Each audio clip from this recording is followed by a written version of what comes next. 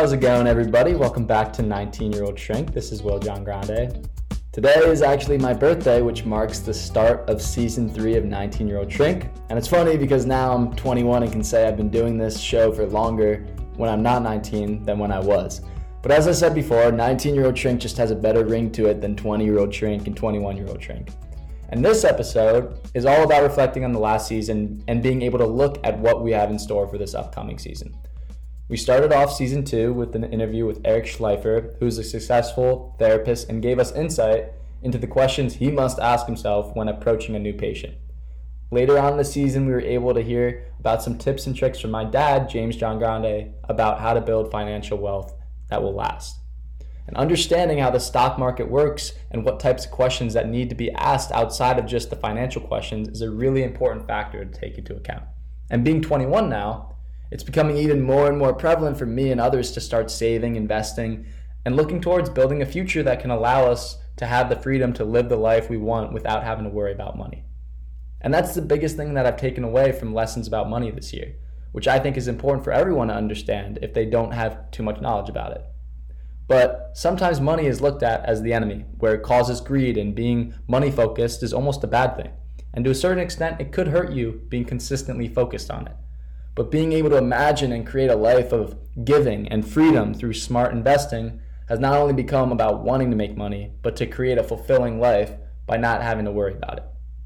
Then we go on to learn about Mary's Meals from my sister Jillian, who has worked with an organization that focuses on providing school meals to students living in the poorest countries in the world. Through this talk, you understand more about what giving can do for you. Sometimes taking the lens off ourselves and focusing on those less fortunate can create a purpose greater than ourselves.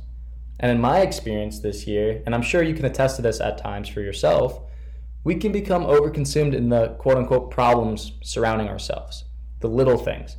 We begin to have tunnel vision and start comparing ourselves to others.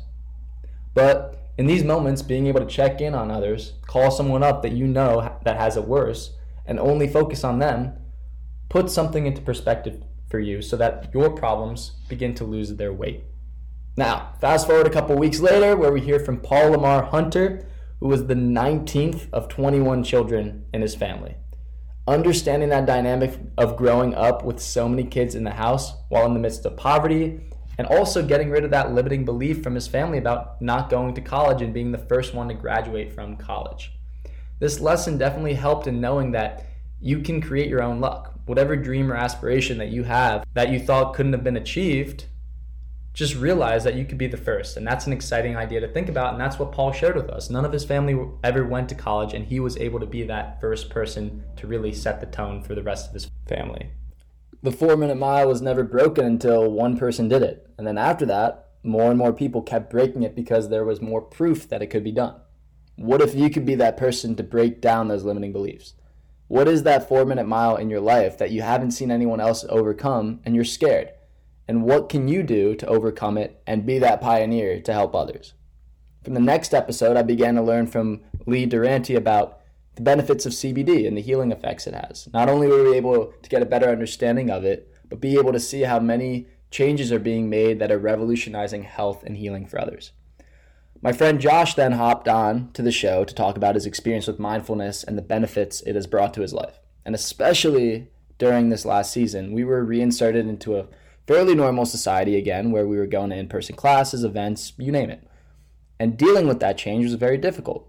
So having Josh's advice can allow you to realize that your inner world can slow down your outer world. And instead of having your outer world and all the external distractions call the shots, your practice and determination is telling the voice that won't shut up to sit down, and slowly it will begin to subside. Moving into the holiday season, I heard from Fred Schwam about building up his company, American Christmas, which decorates New York City during the holidays, Rockefeller Center, Saks Fifth Avenue, and more places for the holiday season. He gave me lessons about determination, sticking through the tough times and being consistent with doing the things that might seem boring at times, but will pay huge dividends for you later on.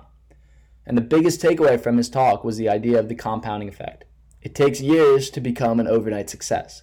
Those moments where people are like, one day they just became successful. No, they put in a lot of hard work and had to deal with the patience of doing the not so exciting things so they could experience the payoff in the end.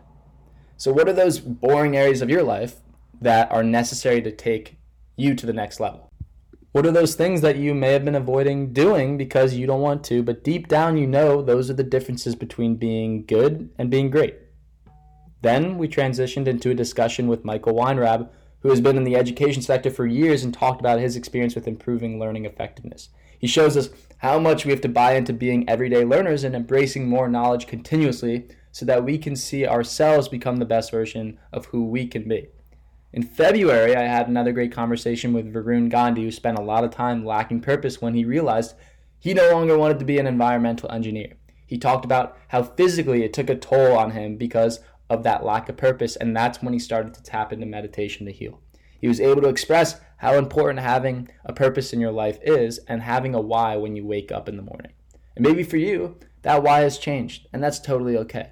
But being able to understand the connections and build-ups to certain moments in your life and realizing that everything that is experienced is a data point for you to get to where you're supposed to go. And that's really important to understand.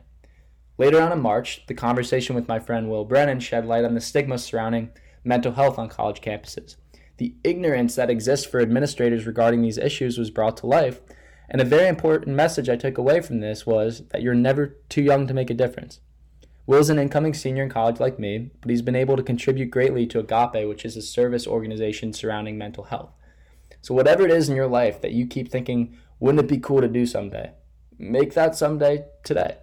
Push up that timeline because you will definitely surprise yourself that you are a lot more capable to achieve those goals at your age right now. Moving forward, I talked to a returning guest, my friend Andrea Eunice, after we saw Everything Everywhere All at Once, that incredible movie. We were breaking down the movie and talking about all the different symbolism that exists in the movie and how it applies to our own lives. And this conversation sparked such an important point to consider. And that is being able to appreciate that life lessons can be delivered in so many different ways. Movies have such an unbelievable way of influencing others than we might ever imagine. And the last guest that I had on for this season was Hayden Lee, who's a successful life coach in Los Angeles. If you're ever looking to go into one of those helping professions, as he referred to, this is a very helpful talk for you. Being able to understand the differences between a therapist, a mentor, a consultant, and a life coach was great for me and allowed me to get a better understanding of what I want for myself. His stories allowed me, and hopefully you all, to see what helping others in their vision can do for you. By understanding his experiences as a life coach, I could see what having that passion for life can do for you. So those were my guests for the year, along with all the other individual episodes I did, which were focused on a specific insecurity or struggle that I was having in a particular moment. Now, looking forward to season 3. This is going to be a very interesting season where I want to improve in certain areas. I'll have 20 guests, that's my goal, by the end of the season, and we'll post 5 times a week. By having more guests, I can bring in more of a crop of different experiences and walks of life, and by posting more consistently, I'll be able to give even more resources that can help you listeners. But what I want to be able to do more of is just help you guys more and more and keep being able to allow you to feel that whatever you're going through, there is someone out there that is experiencing something similar and that you're not going it alone. This is your platform too, and if there is a message that you want to share with the audience and want to reach out to me about, do it. I've seen myself transform in the last year and a half doing this because I was no longer afraid of this other side of me, and I've been fortunate to meet some really cool people because of it. Now, what's your message? And I'm really looking forward to starting on this next season with you all. So if you want to reach out to me, my Instagram page is 19-Year-Old Shrink Podcast. My personal page is WJG23. But hope you guys enjoyed today's talk and have a great rest of your day. Take care.